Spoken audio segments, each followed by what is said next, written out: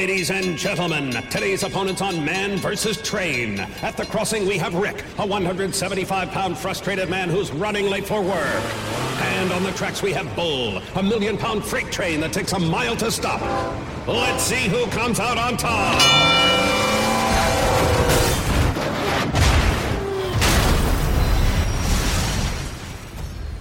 You can't beat a train, so don't try. Stop. Trains can't. Paid for by NHTSA.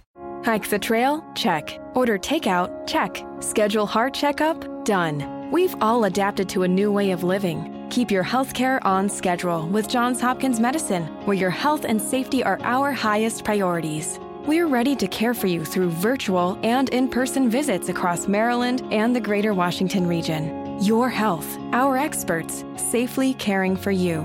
Schedule your care now. Learn more at hopkinsmedicine.org/safe.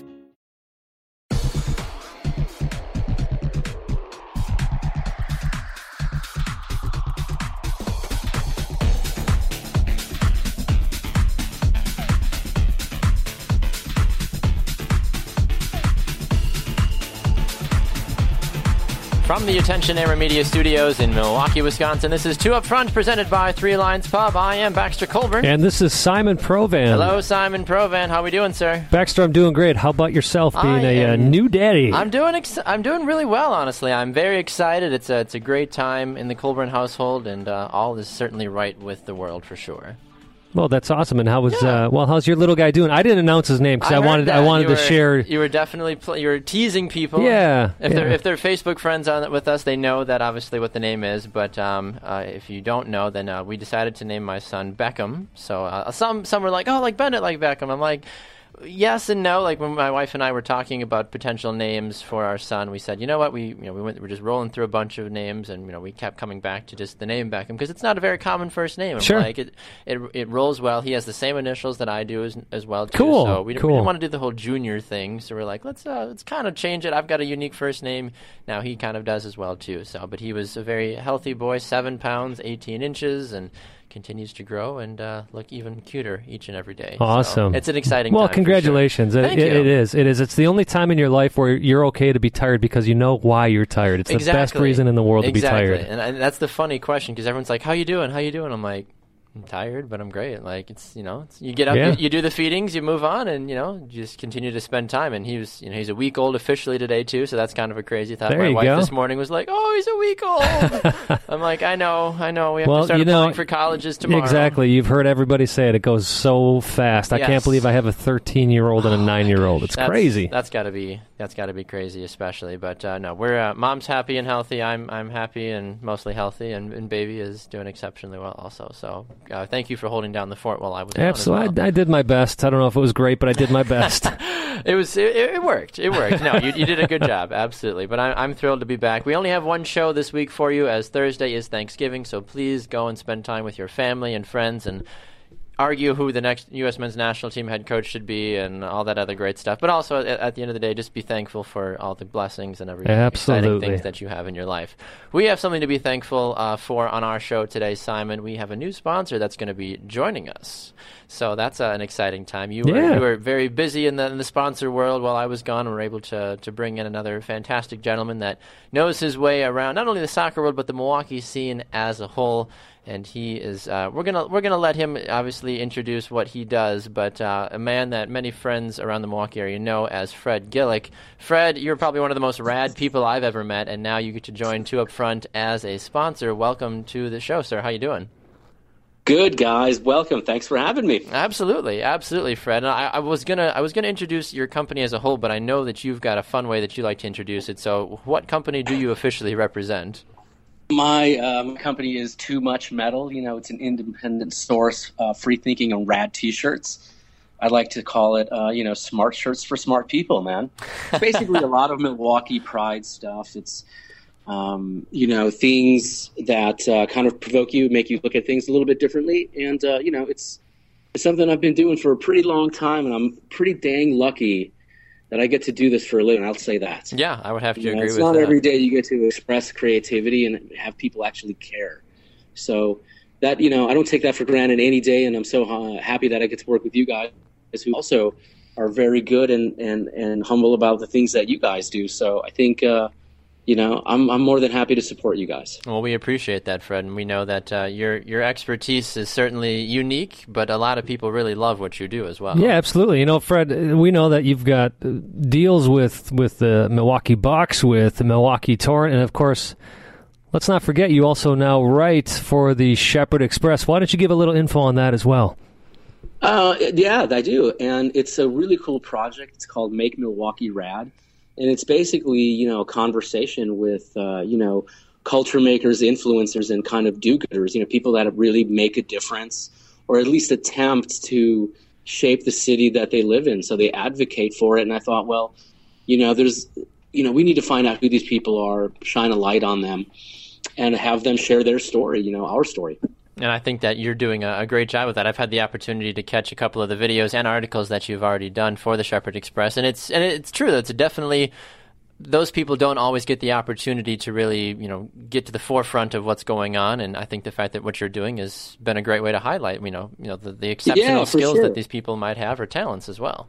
They're there. A lot of these cats are a lot more visible than we kind of give them credit for, and it's kind of the oil and the grease or the solar energy that powers the stuff that maybe we kind of overlook because somebody else has a bigger voice. And I just feel like there's a lot of misrepresentation sometimes with what we think people who do good things are, and so I thought, well, I know all these people. These people have something to say. Let's listen to them.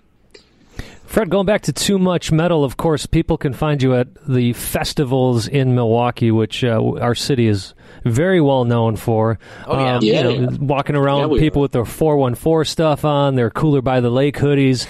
But you do have a showroom. Why don't you let people know where your showroom is? Yeah, the shop is in the 3rd Ward. It's on the corner of Water and Buffalo with the Marshall Building.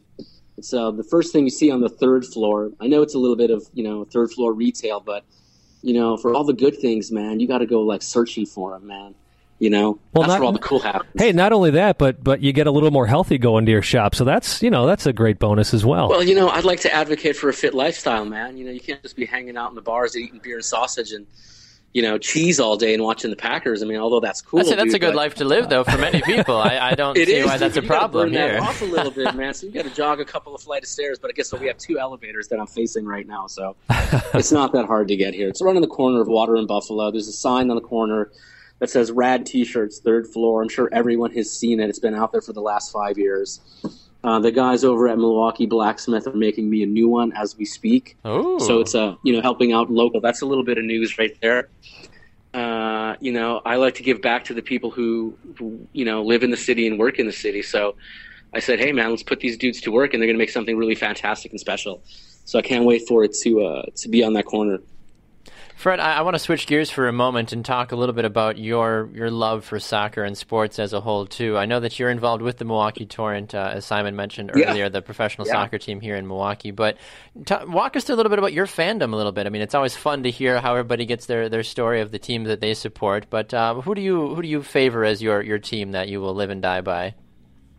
That's a good question. You're putting me on the spot. Well, I mean, I'll tell you this, man. As an immigrant, I definitely have a proclivity for my German national team. I'm not going to lie. That's my team. I don't care what anyone says. I love Die Mannschaft. There's nothing wrong with that. They're a fantastic team. They are, man. And so that's the team I get behind. I mean, I've got my Bayern Munichs, my Arsenals, my Barca. I even actually like my Seattle Sounders. Okay. So I'll watch them in the MLS. It's just a struggle to watch MLS play, but the championships at the end of the year, the playoff system, is perhaps when it gets really exciting to watch. I suppose it's like, any other sport, the best talent in league play comes up towards the end of the season. Exactly. So, yeah, man, that's kind of who I get behind, So I grew up with that stuff in my house when I was a kid, and, we'd play it in the alley or in the fields with all of our friends, and we'd get organized, and then we realized it was more fun to play not organized soccer. Yep. And so we did. And so that's kind of where that came from. Because it's easy to pickup games were the best way to make new friends. And I think as a platform, soccer allows you to do that. You have to be truthful with each other when you play the game. Like, there's no, oh, I didn't get a chance to do this, or I missed that, because you'll miss a pass. You'll know. People will know. And so you get to be cool, and you get to make new friends that way. And there's something honest about, great little pickup games where and I suppose any sport, but maybe soccer more in particular, because it invites the entire world. Mm-hmm. You get a real multi-culti experience, Exactly. You're absolutely right about that. Yeah, Fred, of course, we love the fact that you do love soccer, which makes this marriage of Two Up Front and Too Much Metal a special one. We talked about your showroom. We talked about people can find you at all the festivals. What about online? Where can people find you? Yeah, it's simple. TooMuchMetal.com. TOOMuchMetal.com. And I'm assuming you got a Facebook page out there as well? Yeah, it's all there. Yeah, it's there as well. It's all on the website. All those social links connect through. So whatever you need to know or find out about me is all on the website. Perfect. Well, Fred, we are excited to have you join our sponsorship. You'll be sponsoring the Kick Around, so we will definitely be excited. I'd like to add, might I add that I really like the professionalism, the way you guys handle your show. It's probably one of the, the few opportunities we had to partner on a few events over the summer. I was really impressed with the way you guys put the show together, and that level of quality is, I think, what anybody who loves what they do should aspire to produce or express, because there's no playing. You guys do it the right way. You do it legit, and that's what I like the most about you guys. You don't cut corners. You care about the quality and the excellence and the experience, and that's the number one reason, mostly, that I wanted to partner with you guys. Well, we appreciate that, Fred. We're very excited for the partnership going forward. We got to let you run because we got to get to a break, but we're so excited to have Too Much Metal sponsor the Kick Around. So thanks a ton, Fred. We appreciate it. All right, guys. Have fun, man. All right. Absolutely. Thanks, Fred. All right, we're going to run to a break. When we come back, Bianca Ferrar of Vavel USA will be here to help us sort through everything going on with the NWSL, the W League, and, of course, that 60-minute special that's got everybody stirring. You're listening to Two Up Front, presented by Three Lions Pub. Back right after this.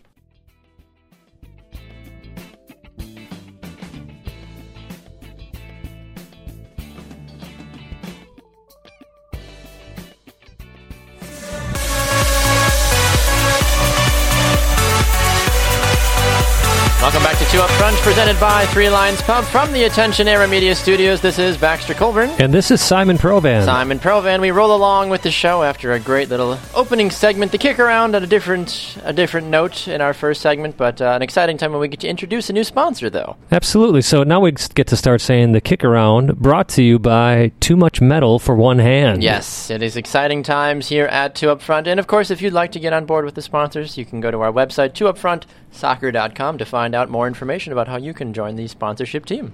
Yeah, absolutely. Check us out on Facebook, too, while you're at it, Two Up Front Soccer. And then, what the heck, find us on Twitter as well, at Two Up Front Soccer, at Baxter Colburn, at Simon Provan. Of course, with Baxter having a new child and with me wrapping up a performance of Laura Ingalls Wilder Christmas, we haven't been too active on our Facebook and Twitter feeds. No. But we'll get back into action now that life is kind of settling down a bit. You're going to get a lot of baby pictures from me if you follow me or are friends with me on Facebook currently. I mean, he's just so darn cute. I mean, when you name your kid Beckham and he's fourth Italian, he's just going to be darn adorable. So that's my wife's words, of course, not mine. Anyway, well, we get to move along with the program. We've got a good friend of the show joining us. She is the NWSL editor of Vavel USA. It's Bianca Ferrar, and she joins us on the program now. Bianca, welcome back to Two Up Front.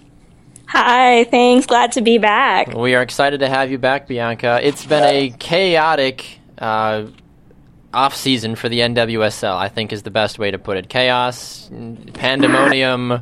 Nobody really knows what's going on. Yeah, especially when you're talking Washington Spirit and Boston Breakers. Yes, yeah, exactly. Can you kind of help us figure things out? I don't know if even you have it fully sorted out, and you know a lot about this league that so many people are in love with, but Is what's going on in the NWSL this off-season a good thing or a bad thing for the league?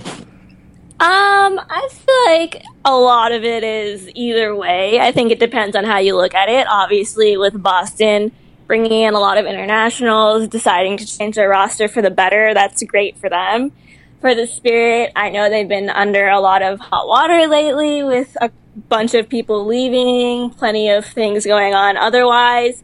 So some teams will come out stronger and other teams are kind of not looking too great right now. Yeah, and I think Washington is doing the best they can, of course, to try to re-sign players and bring in new players, of course, to kind of make up for the fact of losing Ali Krieger and so many other talented players so far. But is this going to be a case of how we see Washington this year? They were second, they went to the finals.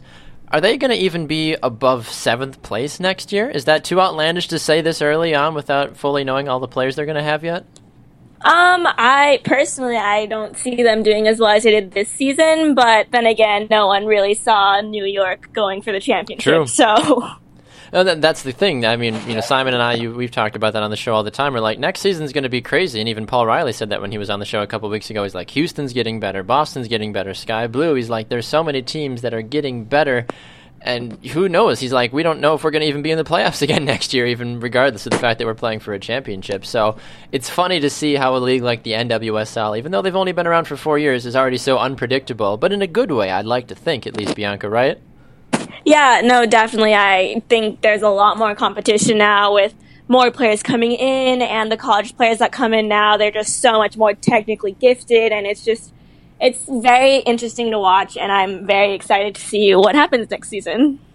One thing that's going on right now that I think a lot of folks are getting their soccer fixed by is the W League down in Australia. A lot of NWSL players are down there kind of honing their craft in the off-season, and it's been fun so far. There's been a couple of injuries, of course, that people have been a little concerned about. But yeah, a big one to Washington Spirit's starting keeper, Kelsey Weiss, who suffered an ACL tear, which is huge. But then on the other side, you've got great news for Boston Breakers with Natasha Dowie leading the W League in scoring right now. She's been lighting it up, I feel like. Is this obviously good news for Breakers fans, Bianca?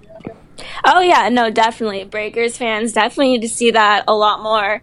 Goals for sure for them, but also just seeing Natasha Dowie do so well overseas. It's hopeful that they can come back and be able to produce in the NWSL season here. You're obviously very close to the Houston Dash down there, from where you're located. I mean, I know you go to school out west, but you call Houston that area home. From some of the Dash players' perspectives, who have you liked so far that's out on loan, and have you given us any updates at all about how they're playing?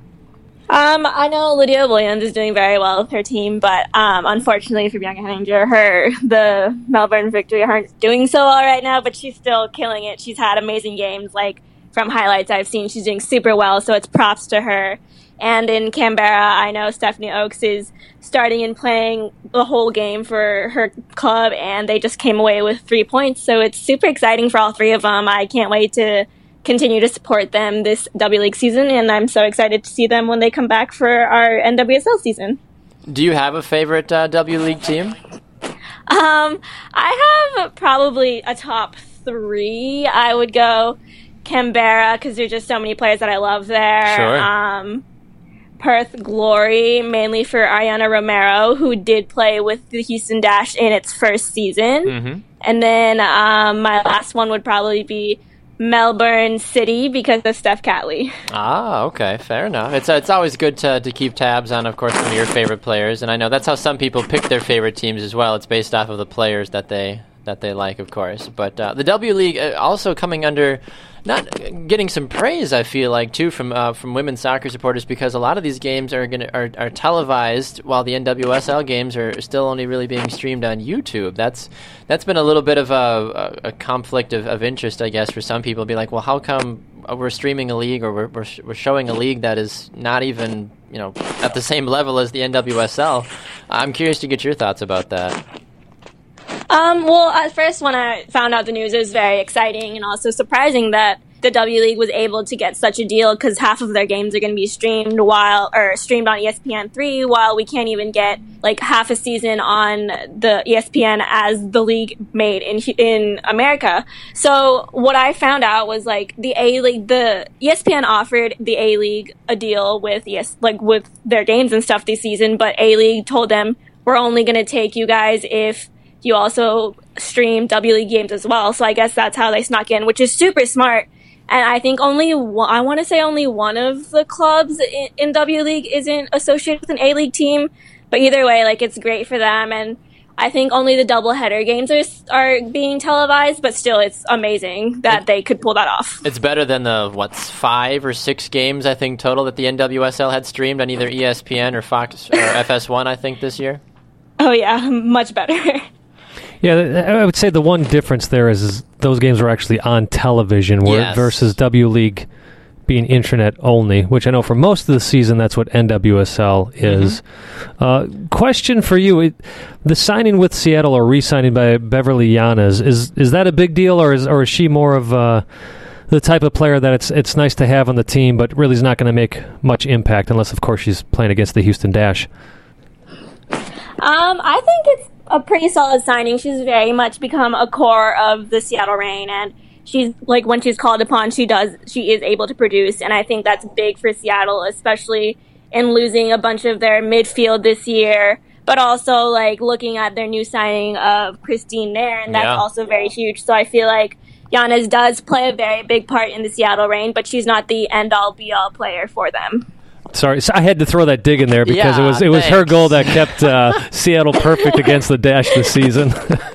Yeah, that was rough. Everybody's got a team that they're good at scoring on, I guess. It's kind of crazy. All right, Bianca, last thing we need to talk to you about before we have to let you go is the one thing that many women's soccer, and actually just in general, soccer fans and national media continue to talk about. It's that 60-minute special that several of the U.S. women's national team players had air a couple of days ago. What were your initial takeaways from the way that the information was portrayed and just the overall argument, I guess, that the women are trying to make? I feel like from watching the 60 Minutes, it's basically the same stuff they've been saying since the beginning, which isn't too surprising. But I think the fact that they have not ruled out a strike is actually a very big deal because that affects a lot of their like income and things like that. So I just feel like at this point they're just trying to make everyone more aware of the issues going on because there's still a lot of people who don't really understand their fight and why they're fighting. But honestly, I think they should just keep doing what they're doing and gain more national attention because then it's going to be a problem that USSF can't ignore anymore. Bianca, I have to say, when the news of all of this first came out, I was completely on board with supporting everything the women are going for. And, it's hard to explain this, that ultimately I am. However, I have to say I felt the women were being a bit disingenuous with this continual line of saying they don't get paid unless they win. They get a 12-month contract in which minimally they're getting paid $72,000 a year. Thoughts on that? I feel like it's I haven't completely looked into like their salaries and everything, just kind of seen the surface stuff, so I can't necessarily say that they're right or they're wrong. Fair enough. But I feel like there is something wrong with the fact that they don't, the way that they get paid isn't the same as the way that the men get paid because, yes, men's soccer is bigger and has been around longer, but also the women have been producing, and the fact that they don't get to earn what they feel like they deserve to earn based on how the men do is very, I think that's the issue there. At the same time, and I know you said you haven't really looked into the financial part too much. At the same time, this is what the women pushed for. They pushed for salaried positions over bonuses. So it to me, it gets down to be, as I said before, a bit disingenuous when you're getting what you agreed to and then coming out and complaining about that. I just wonder at what point do they just make this more of a collecting, a CBA argument with the threat of the strike, which I'm all for. I know for them it's very they want to be equal to the men, which sometimes I also get confused in what they're really fighting for. Are they fighting for bonuses when they win, or do they want the salary that they win? It's very confusing, and with the CBA, I tried to look into it once and it was just too much for me to handle, so I was like, okay, not really sure what's going on here. But I feel like even then, I feel like their fight should still continue because even with U.S. soccer, you look down to the NWSL and rookies are getting paid $6K, and obviously that's not enough to make a living. So I feel like they should also broaden their fight for not only just people who are with U.S. soccer, but also NWSL players because it's just ridiculous that they are expected to live with such a small salary. Absolutely, and that's something we saw in MLS. The players' union fight and fight and fight to get rid of that starting salary of $12.7 years ago. But either way, we could talk about this all day long, Bianca. But I want to personally thank you for coming back on the show.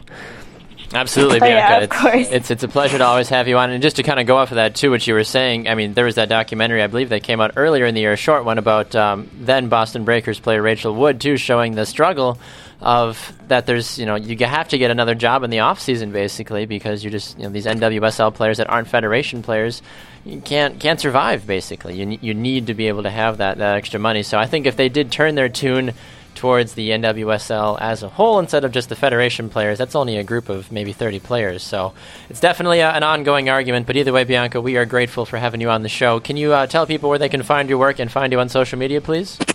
Oh, yeah, I'm on Vavel. If you just search Vavel.com, you'll find the NWSL section. And also, you can find me on Twitter at Bianca Verawr. That's VERAWR.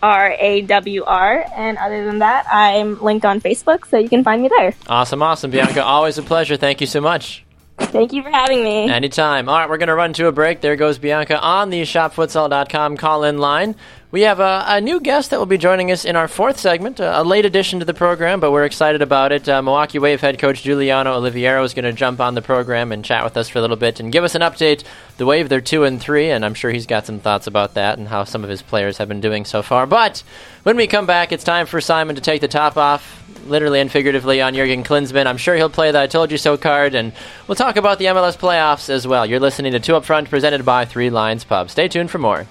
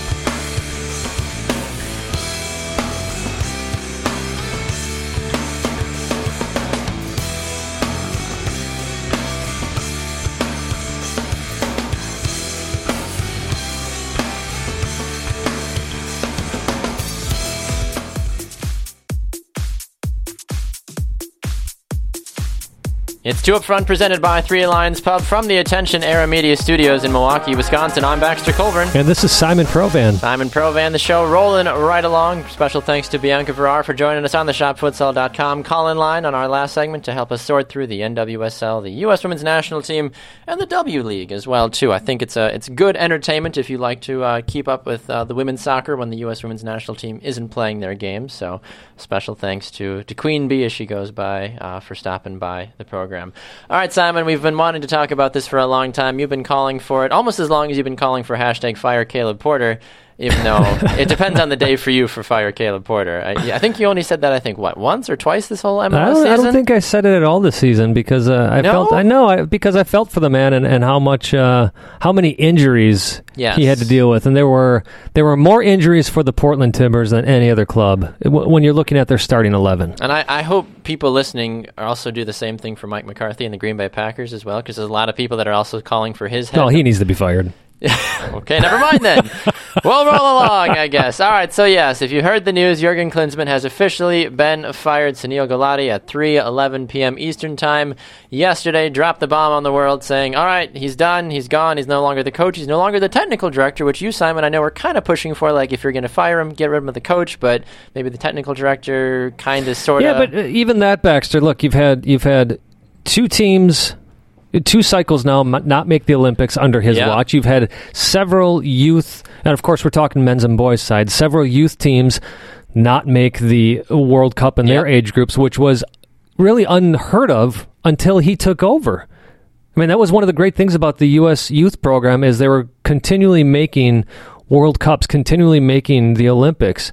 And, you know, even Klinsmann had kept coming out and saying, they need this experience. But under his watch, and I don't care if you're going to say, well, it's only been 5 years and those reverberations are going to be felt years from now. The thing you're going to feel years from now is more and more players still haven't had that intense international experience at tournaments that mean something. So ultimately, I'm okay with him being let go as technical director. My point then was simply he shouldn't be coaching the U.S. men's team. He's still using that as a developmental process, and I'm not sorry, but at the top level, at the senior team, it's no longer about player development. It's about picking the players, playing them in their positions to win games. And we haven't seen either of those things happen under Jurgen Klinsmann. Yeah, 5 years. He cost the United States $20 million in terms of the contract money that he wanted over the time that he was here. So some will say that's $20 million they'll never get back. There were obviously positives and negatives to his career. Some folks are certainly saying, well, he beat Holland, he beat Germany. Those are B teams, let's be honest. And let's be honest, those are friendlies. Yes. That doesn't mean a damn. You're right. At the end of the day, absolutely right about what matters, and this is the list that I shared last week, and when I was saying this is enough, is you look at the firsts that he has accomplished. First to lose to Jamaica on home soil. First to lose to Jamaica, period, since the 60s or 70s. First to lose a World Cup qualifier on home soil in 15 years. First... I don't have the list in front of me like I had it last week. But anyways, it's a list of firsts of futility. Yes. No, I agree. That's not a record you want. And people saying, well, he's brought us forward. I don't see where that happens. And for this man to keep coming out and saying, well, you don't understand soccer if you call for my firing. Mm-hmm. It's like, no, we do understand soccer, and that's what he's never gotten, that there actually are intelligent soccer people in this country. Exactly, and I think that is ultimately, and I heard a good argument, too, that people were still hung up on the fact of Jurgen Klinsmann and his success as a player, and that overshadowed and allowed him to scoot by for so many years as a manager, because it's like, well, Jurgen did all these great things as a player. Of course he knows the game, but playing and coaching are two totally different worlds. Look, Baxter, I don't care how you feel about Klinsmann. Look at the promises he made 5 years ago. Yeah, They've never came to fruition. And when you're still using World Cup qualifiers as experiments, you have no purpose. You have no reason to belong as the head coach of any national team. Yeah, I completely agree with you on that one. I think that there's only so much that you can do as a national team coach, and I think a lot of folks do agree, myself included, that 4 years is enough for one manager. Well, and on top of this, I just keep going back to his own words. That, for me, is what all matters. When he first took over, he said, we got to get to a place in this country where if you lose a game, it's difficult for you as a player to go to the grocery store. Yeah. Well, you know what? You got to hold yourself to that same standard. People have been watching Klinsmann. They've been seeing him start a 3-5-2 against Mexico when he's never used that formation before, and he comes out and says, well, it worked in practice. You're not playing against Mexico in practice. You use the system that's going to help you win games. I understand he wants to revolutionize the way the U.S. plays, but counterattacking has always worked. You want to sit there and say, well, that's boring soccer? That's the American way, and it is right now. And you have to use a system that works towards the strengths of your players.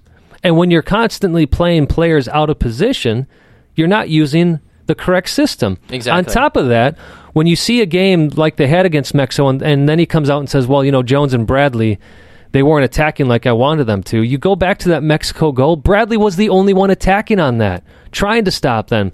The Mexican team got through everybody else. So it's like Klinsmann's watching games that none of us are watching. Exactly, and obviously he sees things differently as a coach than commentators and fans and statisticians, of course, see it as well too. But at the end of the day, as you and many people have said too, and myself included, the results just haven't been there. It's a results-based business, and if you don't perform, especially in competitions, it's one thing to have a stellar friendly record, but like you said, if you don't win in the Gold Cups, in the Confederations Cup, and the other games, you have to. If you don't, you're no longer fit to be the manager. Well, and that's the other thing too, Baxter, is people are saying, the Klinsmann fans out there are saying, but he's done better than any other coach. Look at his winning record. I don't care about the record. What I care about is how have you done in international tournaments. Exactly. Yes, he got us out of the group of death in the World Cup. Yep. I get that. And you can say, well, he made it all the way to the semifinals of the Copa America, but let's be honest, in those semifinals game, you should have. They should have, and they were horrible. Yes. They were absolutely horrible in that semifinal and fourth place game. Exactly, and you and I said this too. We're like, if the United States don't make it to the semifinals of the Copa America, then this is a failure. Absolutely. So that was the expectation. Exactly. Right, like if we wanted them in the final.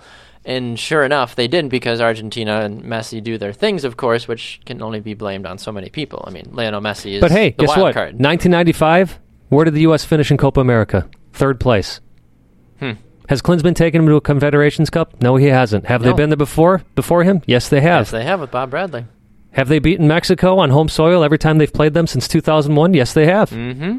First to lose to Mexico on home soil since he's taken over. Yeah. No, I agree, and people can go back and forth about certain players didn't step up in certain positions and all that. Exactly, I know. Listen, fires people up. If Bruce Arena can take a team in 2002 with less talent, less playing experience, with 11 MLS players, might I add, and a very, very young MLS, to the quarterfinals of a World Cup, and now Klinsmann has players from the Bundesliga, from the Premier League, and we're sitting here looking at 0-2 in World Cup qualifying. Yeah.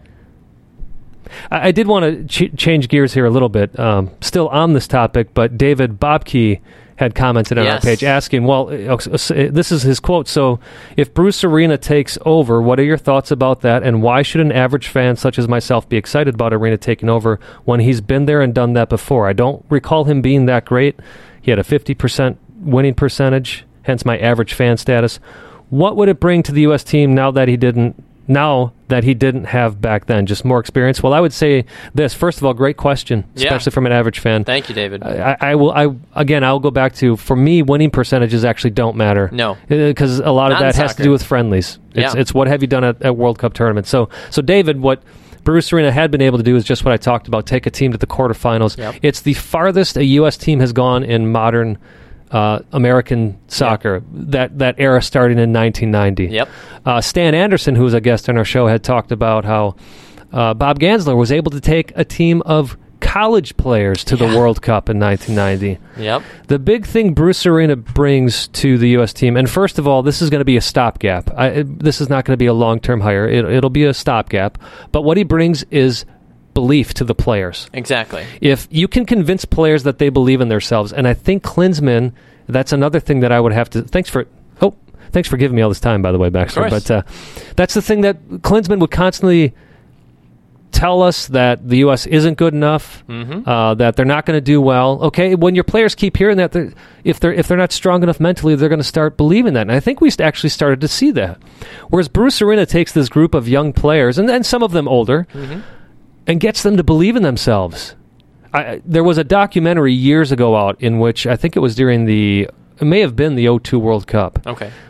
But Arena finished every single one of his locker speeches with, remember, you're playing for the greatest country in the world. Yeah. Go out there and represent us. Exactly. And I think that's certainly something that I think the team has been okay at times, but there's still so much that has yet to be decided, and more than likely it will be Bruce Arena that gets the job. That's what a lot of the sources are tabbing, saying it's going to be him. I do think Arena's a quick fix. Yeah, I don't absolutely. think he's not, well, the thing is, he's familiar with the U.S. program. He's familiar with international soccer. And right now, all the U.S. soccer cares about is qualifying for the World Cup, because Lord knows that if they don't qualify for the World Cup, that the world will fall apart. There is no reason we should not be qualifying for the World Cup out of CONCACAF. There's no reason we should be 0-2. It's not the players. I'm telling you, Arena's going to take this team to qualification. All right, we're going to run to a break. When we come back, Giuliano Oliviero of the Milwaukee Wave, the head coach, will be joining us on the shopfutsal.com call-in line. Stay tuned for more. It's 2 Up Front, presented by Three Lions Pub.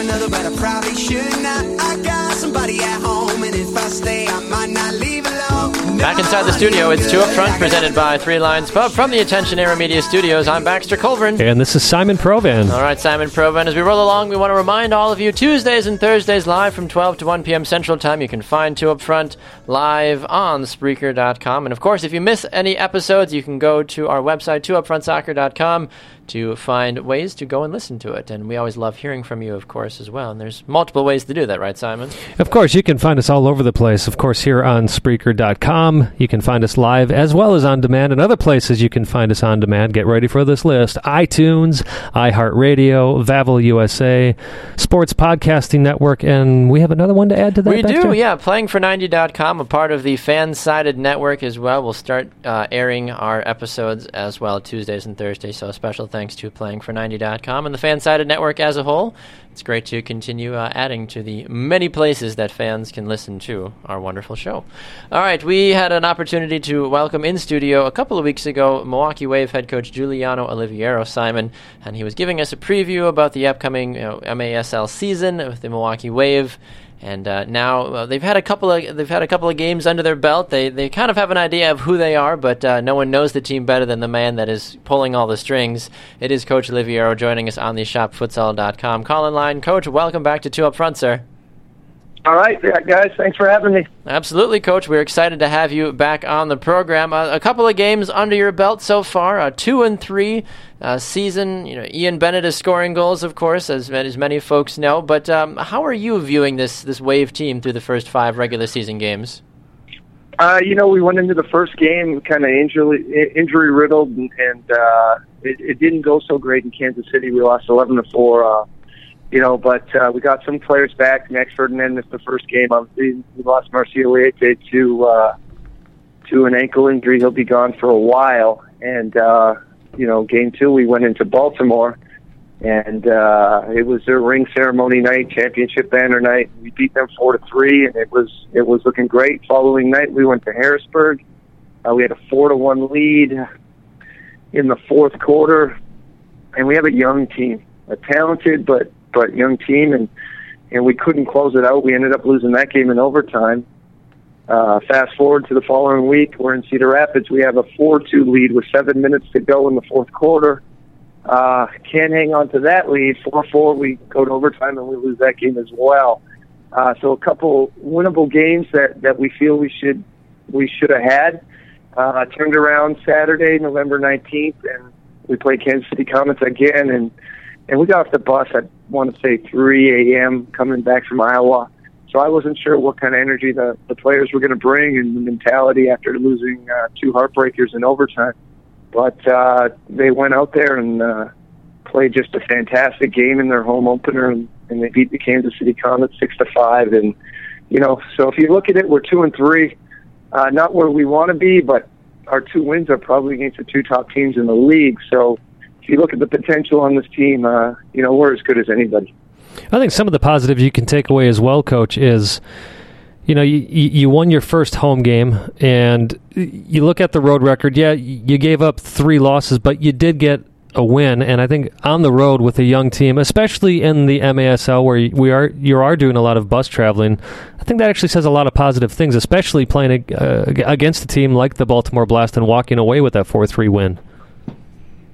Yeah, I mean, it's a huge confidence booster for our young guys and even some of the veterans that see what these young guys are capable of, and they're only going to get better as the season goes on. And your goal in this league is to try and go undefeated at home and 500 on the road. Once you attain five wins on the road, you kind of reset your goal, and our goal is that we're 1-0 at home. Right now we're 1-3 on the road. Not the easiest schedule. 4 or 5 have been on the road. Our next one will be back in Cedar Rapids on Saturday, and it's a game that I think our players believe they can get. Well, I do have to ask you about the game on the 19th. You were celebrating 33 years of Wave alumni. Do you think having the alums there helped boost the energy over at the UWM Panther Arena? Absolutely. Actually, I added that to my pregame speech and just saying, these guys are watching. These guys have been in your shoes. You can send them a message and let them know, kind of an old school attitude. They want to see players that get up and down the floor, blue collar mentality, working hard and just showing them your intelligence on the field. And I felt, not only the home crowd, but having the alumni there is just huge in sparking these guys and giving them the adrenaline they needed to get through that game. And, of course, a lot of those players, too, that are watching, I mean, let's face it, they have some championship rings on their fingers. Yeah, it's definitely a tough crowd to impress. I mean, if you look at the Wave's history and success and tradition, I mean, nothing less is expected than a championship out of the Wave organization every year. And that's kind of the mentality that Nick Forberg and Marcelo Fontana and myself are trying to install into our players. Well, one thing you guys have been successful on this season is power play goals. Ian Bennett leads the league with 4 power play goals so far. Obviously, having a player like Ian Bennett on your team is incredibly helpful. But from the supporting cast around Bennett and the fact that you've been able to exploit power play goals, what have your thoughts been about the offensive side of the ball rather than the defensive side? You know what? Our goal coming into the season was the defensive side of the ball. It's something where we lacked the last couple of seasons. And apart from the first game in Kansas City, we gave up 11. We turned around, and we kind of want to give up 4 less on the defensive side of the ball, knowing that we do have an explosive offense. And that really hasn't been the case up until Saturday. I mean, we're averaging 4 goals a game. I want to say we want to average closer to 6 goals a game and 4 goals against. And Saturday against Kansas City was actually the only time we achieved a 6-goal performance this year. You know what, though? We're not too disappointed about it because we know we have the players that can put up goals, that can assist. I mean, you look at Max Ferdinand. I think potentially all of Ian Bennett's goals have been assisted by Max Ferdinand, who's one of the most exciting players in the league as well. And I think him and Ian complement each other really well. So offensively, we're not where we want to be on the stat sheet, but we know the potential's there to explode at any time. Is it safe to say that the Central Division is probably the hardest of all 4 of the divisions in the MASL? It's not even close. I mean, it is by far the most competitive division. You got the Chicago Mustangs that are 2-0 right now that can compete for a championship, that won the championship in the other league before the 2 leagues merged a couple of years back. Kansas City Comets, who in my opinion have been the best team the last 4 years. Cedar Rapids put together a potential playoff team. And then there's ourselves. So it's definitely, if you look across every division, we're definitely the most competitive division. It's the toughest division, and this year only 2 teams make the playoffs from each division. So wow, basically it's 20 playoff games you're looking at. Well, of course, you had mentioned that your next game is an away game at Cedar Rapids, but your next home game has a lot of history to it, taking on the St. Louis Ambush. I remember being a kid and, well, watching my older brother play, but even before Steve was on the team, just going to those Milwaukee-St. Louis games. And I'm curious, is that rivalry still there? Or I know the Ambush had been on hold for a few years. Is this another rivalry, like back in the making, I guess you could say? Yeah, definitely.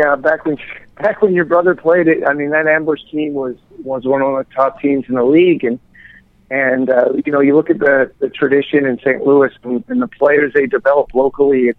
It's one of the hotbeds in the country, and they're off to a slow start this year. They went on hiatus for a few years, so they're slowly getting back into it. Definitely never an easy game. They have a legend coaching them, Tony Glavin, who played back in the '80s, who was played in the NASL, so they're in good hands there.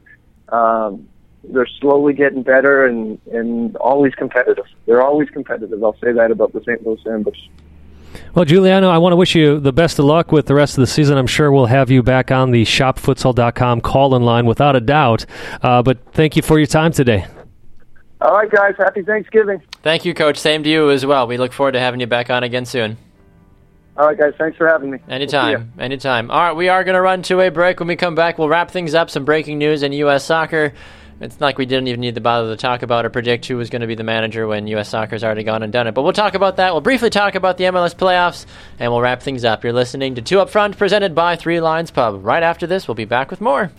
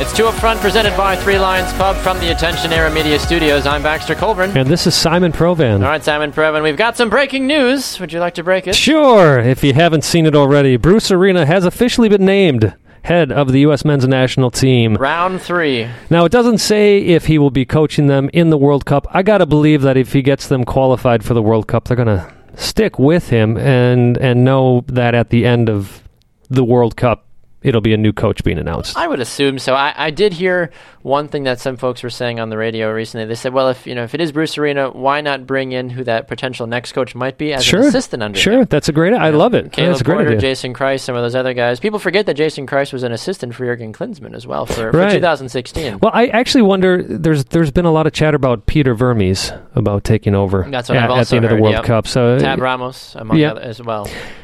I don't know if I'd be too thrilled about Tab, considering he hasn't done that well with the U20s, and he's one of Jurgen Klinsmann's handpicked guys as well. True. So it makes you wonder. Yeah, I don't know though. Tab was.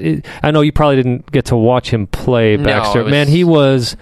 Talk about a player ahead of his time as an American, the way he controlled the midfield. He was phenomenally skilled foot-wise as well, the way he read the game. He spent time in La Liga. He was so exciting to watch. Just, the old days thinking of Tab Ramos, Ernie Stewart. Yeah. Just these lines of players. That same thing that Klinsmann has done. They weren't born in the U.S., but they had, because I believe Tab was born in Uruguay, if I remember. Of course, Ernie Stewart from the Netherlands. But same thing, they had fathers or mothers that were in the U.S. military. Either way, that's the one thing I'll say about Tab. But we've seen how player success does not always equate to coaching success. Exactly. Well, we are excited about now the potential future. The world is now watching again. Now that we have an official national team coach, who will be his first camp called in? What players will it be? The old guard, the new guard? Who knows? Well, and you've seen other countries do, bring in an interim coach that he knew was going to be interim. Mm-hmm. Also stayed with his club team. So I'm wondering. I haven't looked at the Galaxy webpage, and maybe I'll do that as you talk here for a little bit. But I'm curious if it's going to be a dual role for him. And I do know that his contract is done at the end of this year, so we'll have to see what they decide to do. Switching gears, though, to MLS as a whole, tonight kicks off the conference championships for the Western and Eastern Conference. Montreal hosting Toronto FC and Seattle hosting Colorado. Those games on ESPN and FS1, respectively, at 7 and 9 p.m. Central Time as well. Montreal, arguably the underdog against TFC, especially with their late season surge. But at the same time, Montreal has done a fair share of overcoming a lot of the giants that they've had to face. Sorry, Baxter, going back to the LA Galaxy, they are searching for a new head coach and general manager. Interesting. Hashtag Jurgen Klinsmann. He lives in LA already. He does. Might as well. He does. Wouldn't that be funny? Wouldn't it be something if Klinsmann takes over for the Galaxy and then next year or the year after we hear Arena coaching LAFC? Anyways, I would be all for that. Or Steven Gerrard. I mean, he just turned down Stevie MK G. Dons. That's right. No, he's going to be at Liverpool. Yeah, more than likely. Why wouldn't he be? Right. As long as he doesn't slip on his way into the stadium, that's all that matters. Well, anyways, Montreal, Toronto. I think you're absolutely right, Baxter. Montreal is the underdog in this. However, they're going to be playing at Olympic Stadium. Yeah, 60,000 people are going to be there tonight. That's amazing. That's awesome. That's absolutely awesome. amazing. And some folks were saying, but it's on a Tuesday night. Not for the Canadians. They don't care. That's right. This is the first chance to make Canadian soccer history. It's already history for the fact that you have two Canadian teams playing against each other in the Eastern Conference. You got TFC, who's both of these teams are very explosive. Yes. I think Montreal Impact tends to be more susceptible in the back. Yes. Oh, yeah, absolutely. But if they can shut down Giovinco, watch out. Yeah. Watch out for the Impact, because don't forget the Impact have Nacho Piatti, who's been playing out of his mind lately. And that's what a lot of folks have been looking at, the Giovinco versus Piatti battle. Of course, they won't be really defending each other because they'll be running rampant on their own ways, so the defenses will have to worry about it. But there are a lot of players, though, that actually are in yellow card trouble as well. Both Josie Altidore and Michael Bradley are already on a yellow card, so if they get another one in the match tonight, they will not be eligible for the second leg. Which would be huge. So you're going to wonder how that's going to affect their play tonight. And these are two players who are hot-headed, let's be honest. Yes. There's a couple from Montreal as well who I can't seem to find. I believe Simon and a couple others are also on yellow cards. So both teams have notable players in yellow card trouble, which, if any of them go out, would certainly make it interesting in the second leg. An opportunity for maybe a young gun to rise above and showcase, Jordan Hamilton among others. I'm going to go out on a limb here right away. I mean, you look at the spine of Toronto FC, Clint Irwin, of course, in goal, Drew Moore in the back, Michael Bradley, as you had already mentioned, along with Osario in the middle with Bradley, and then, of course, Giovinco up top. Altidore as well. I don't know if I'd consider Altidore part of that spine, but Toronto has a really strong spine to going into this game that I think you look at that against Toronto's. Yeah, they got Simon. Bush has been playing okay in goal, and of course Piatti. Bush is another one on the middle cards as well. Right, and you look up top. If Drogba plays, that's a strong player. But I'm going to disagree with you. I think they play better without Drogba in there. Yeah, you've mentioned that a couple of times this season, especially after it was fairly obvious that Drogba's not himself as he was in 2015 with his 11 goals in 11 games. So we'll have to see. Maybe he's more of a substitution, can come in and kind of change the dynamic of the game. But you take if Piatti is not being effective or he's silenced, that doesn't really leave a lot of other consistent, dominant options for the Impact to put goals in the back of the net. Yeah, I do think you'll see I never say his name right, Mankasu playing in place of Drogba. Okay. I think you're going to be looking at a 4-1-4 with Montreal, probably playing against that 3-5-2, the dreaded 3-5-2 if you're an American fan. Love it. But a 3-5-2 for Toronto FC. So those are two formations that will call for a very interesting game. Both of those formations obviously very attack-minded. Yes, I would agree with that. Quickly flipping over to Seattle. Well, let's Montreal TFC. Who do you got in this game?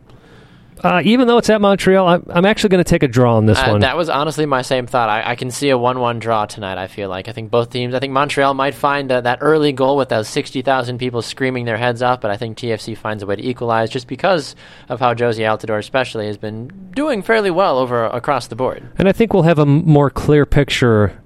Obviously, we'll have a more clear picture next week, but what I mean by that is if any of these players pick up a yellow card, these important players, well, they're all important, but you know what we're talking about. Of course. That'll really determine next week's result. Exactly. The big storyline going into the Western Conference Championship, Tim Howard is out for the year, and Gashi is also doubtful for leg 1. So right away, Colorado, who seem to be the Cinderella story, are down 2 of their best players. Gashi, with the goal of the playoffs, the goal of the year, to lose him is huge because, let's face it, Colorado doesn't have that much of an offense the way it is. I mean, they do have Baji in there. Latu, when he steps up, does all right, but you're not looking at much of an offense. Doyle's been a little bit of a disappointment this year. When we're talking about the amount of goals being scored, I'm not saying that this team is bad with their play up front, but they just don't score a lot of goals, Baxter. And then you're looking on the other side, Ladero, Morris.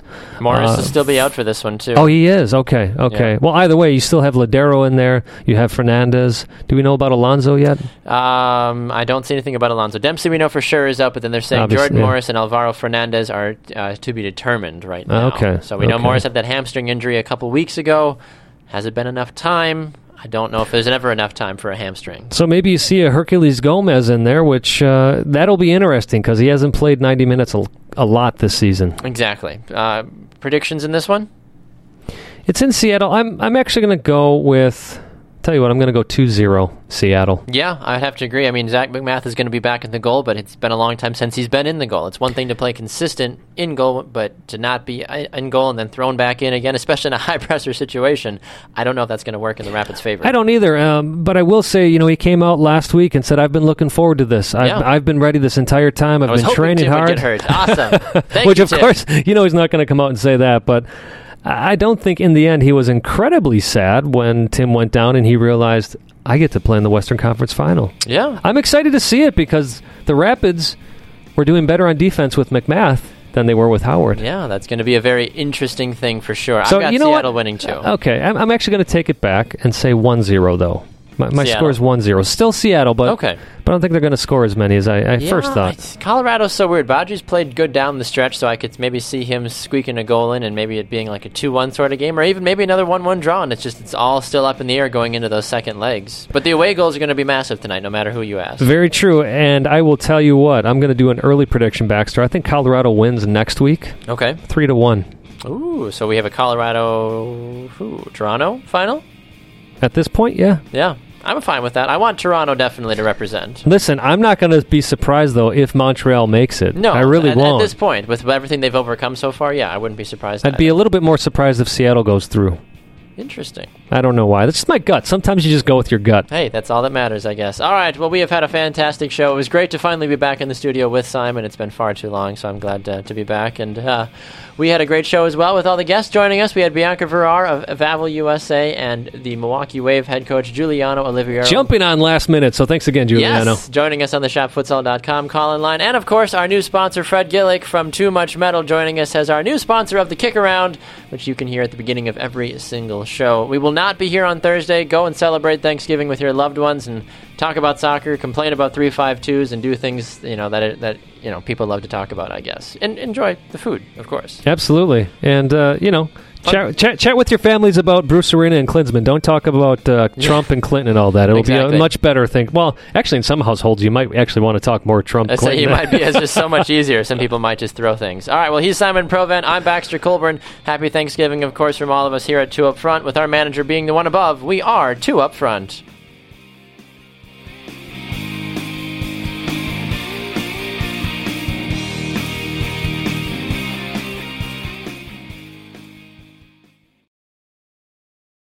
Hike the trail? Check. Order takeout? Check. Schedule heart checkup? Done. We've all adapted to a new way of living. Keep your healthcare on schedule with Johns Hopkins Medicine, where your health and safety are our highest priorities. We're ready to care for you through virtual and in-person visits across Maryland and the greater Washington region. Your health, our experts, safely caring for you. Schedule your care now. Learn more at hopkinsmedicine.org/safe. The sweet aromas of the apple fritter, cinnamon roll, and blueberry muffin are hard to resist. So making it the rest of the way home without reaching in your McDonald's bag is no easy task. But nothing worth doing is easy. Wake up and pair any one of these sweet, fluffy, frittery bakery treats with a McCafe iced coffee. Get any size and any flavor for just 99 cents until 11 a.m. Price and participation may vary. Ba-da-ba-ba-ba.